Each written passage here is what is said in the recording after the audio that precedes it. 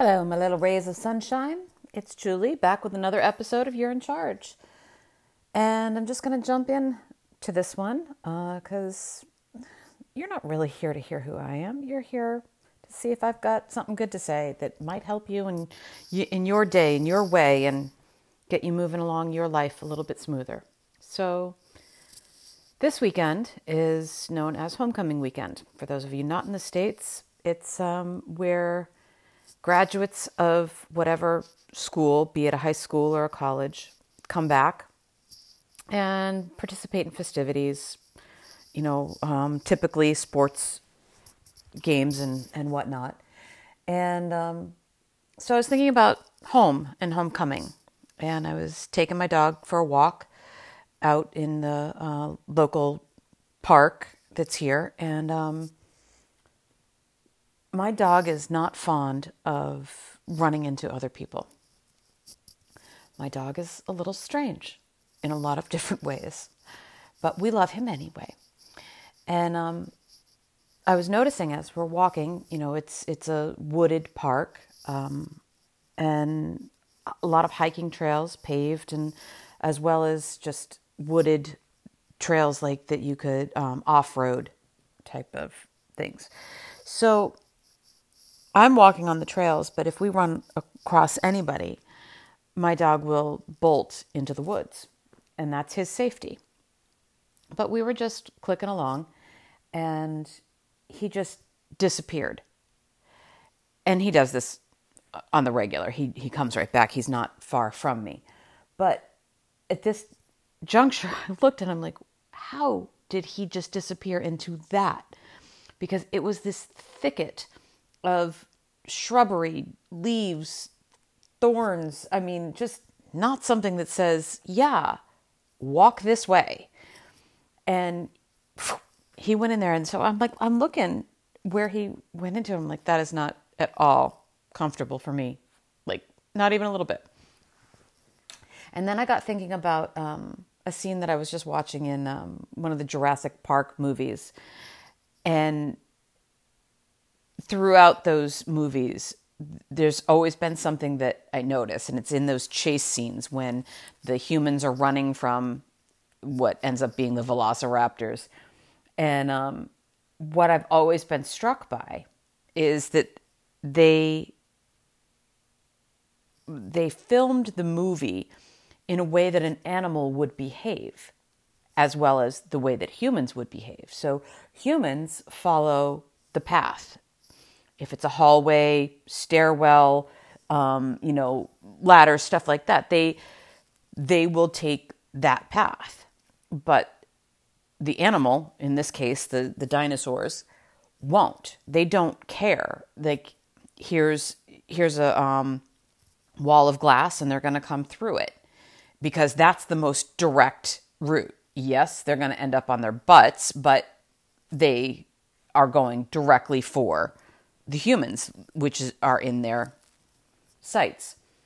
And then they don't care about ceiling tiles, they'll pop up into those. And so basically, the animal doesn't see the boundary. They don't care about the boundary. They care about the route that they're taking. And as I was watching Ollie, I'm noticing, there's a path that in there that I couldn't see. But it was at his perspective, knee height. And I wouldn't be seeing that. I'm 3 feet taller than that. So my sight line is very different. So it showed me that there's new perspectives, something else to see. So in this world, we're so often struck with the right perspective, quote unquote, and doing things the way people expect us to do. But if you're at the height of my dog, he's seeing something that I'm not seeing.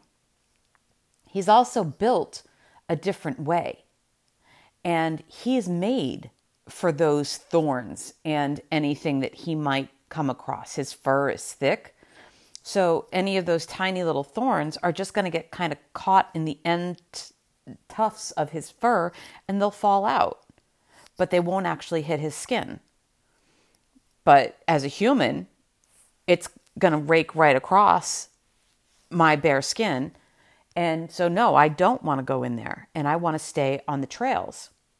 Well, then in the wintertime, when all the leaves fall and things get a little bit quieter and maybe there's a dusting of snow, I've noticed over the years all these trails that aren't human trails.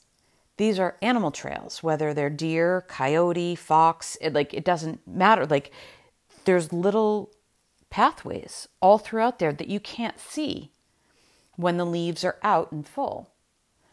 But this is how the animals get there. And then I was thinking about like how occasionally I'll see a deer track go across the man-made trails, but it won't follow it, at least not for very long.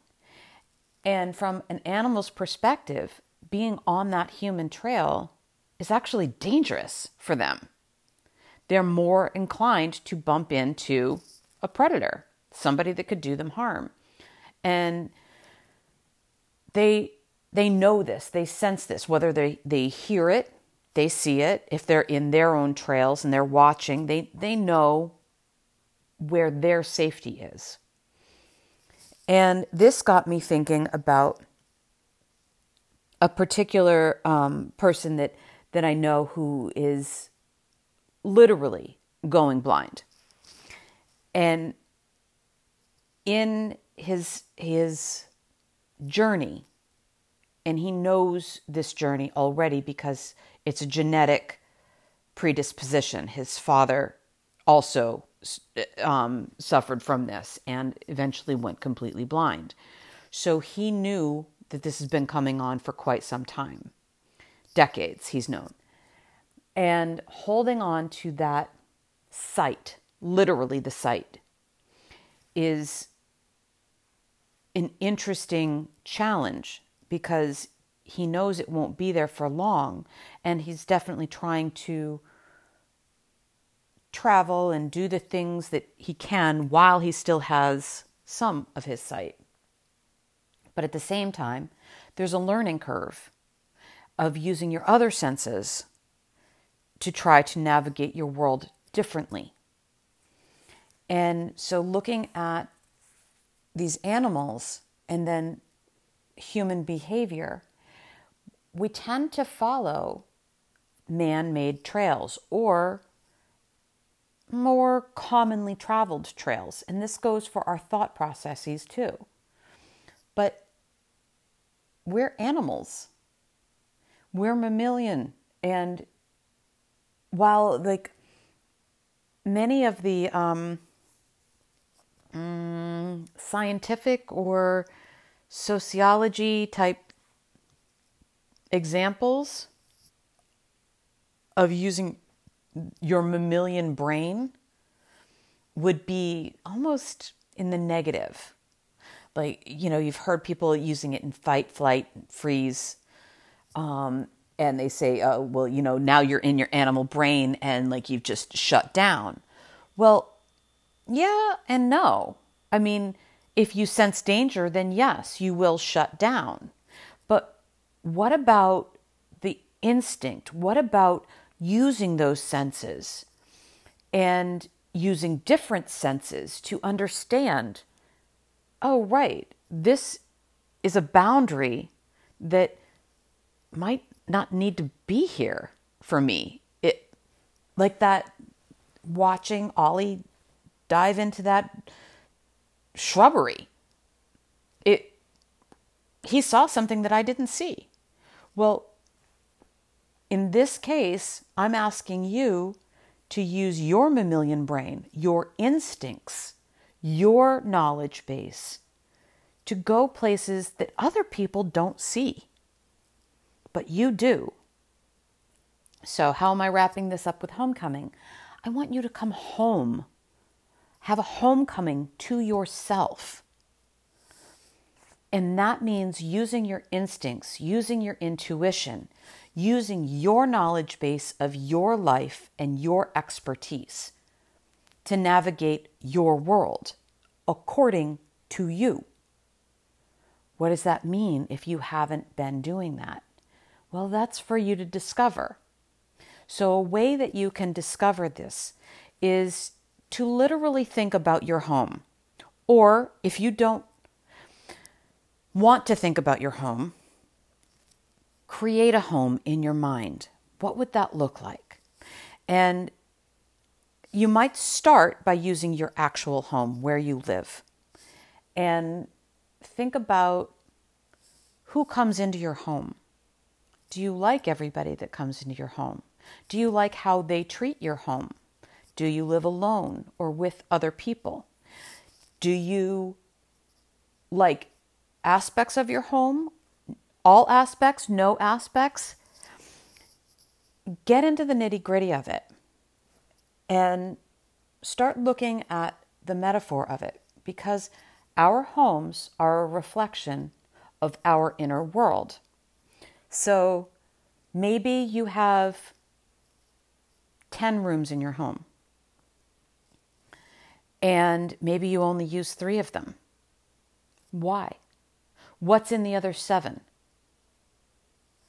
And are they dysfunctional? Are they overcrowded? Are they just vacant? Is this how you want things? So start looking at if they're vacant. Maybe they're neat as a pin. Maybe they're guest rooms, or it's another wing. Who knows what you've got? Do you want it that way? Do you need all of that space? If so, what are you saving that space for? And then start to look inside of yourself. How does that space feel similar to what's going on internally?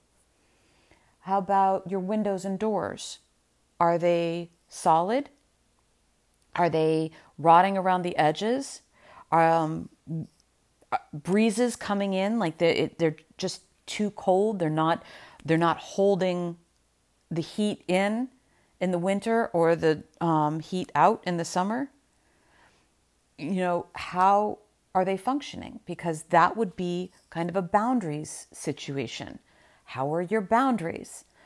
Also, people visiting. If you like the people that are visiting, great. Are they visiting too much? Not enough. How is this reflective of what's going on inside of you? So look at your world a little bit differently. Look at it from a mammalian, animalistic aspect. If you could go directly through whatever it is, a wall, or do you want that wall there? Oh, wait, if I don't want that wall there, is there a wall inside of me that's keeping something out that I don't want, or blocking something off that could be wide open space, that could be more usable space? And try to reverse engineer how to get into your own emotional, mental, physical space of what is home, your home, inside of your own skin.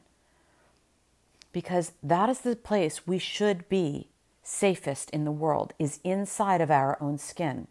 And if you do not feel safe emotionally, mentally, physically, spiritually, inside of your own skin, I guarantee you will not feel that outside of your skin either.